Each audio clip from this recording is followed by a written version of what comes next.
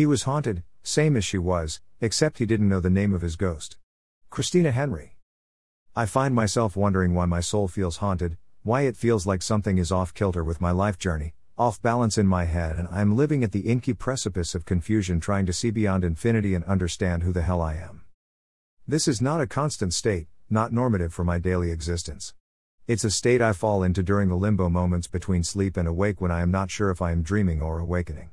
It occurs during the floating transitions I make 2, 3, 4, or more times daily when my mind has escaped the bounds of the corporeal to play in the abode of the gods.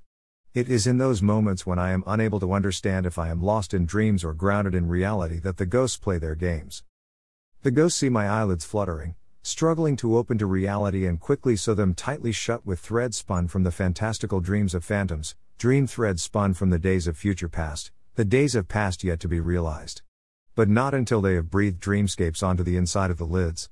When I struggle to resurface, to anchor my psyche on solid reality, I fall into a panic attack wondering if I have died and transcended the present earthly and awakened in the future spiritual. Am I alive? Is my wife still sleeping next to me, soundly next to me, her breath escaping in sedate waves? I reach over and feel my heart sink into a cold emptiness, a coldness long settled in, a chill unwarmed for the eternity of my eternity. I thrash until I feel my eyebrows pressing against my forehead. And I hear the ghosts laughing, ghosts taunting me.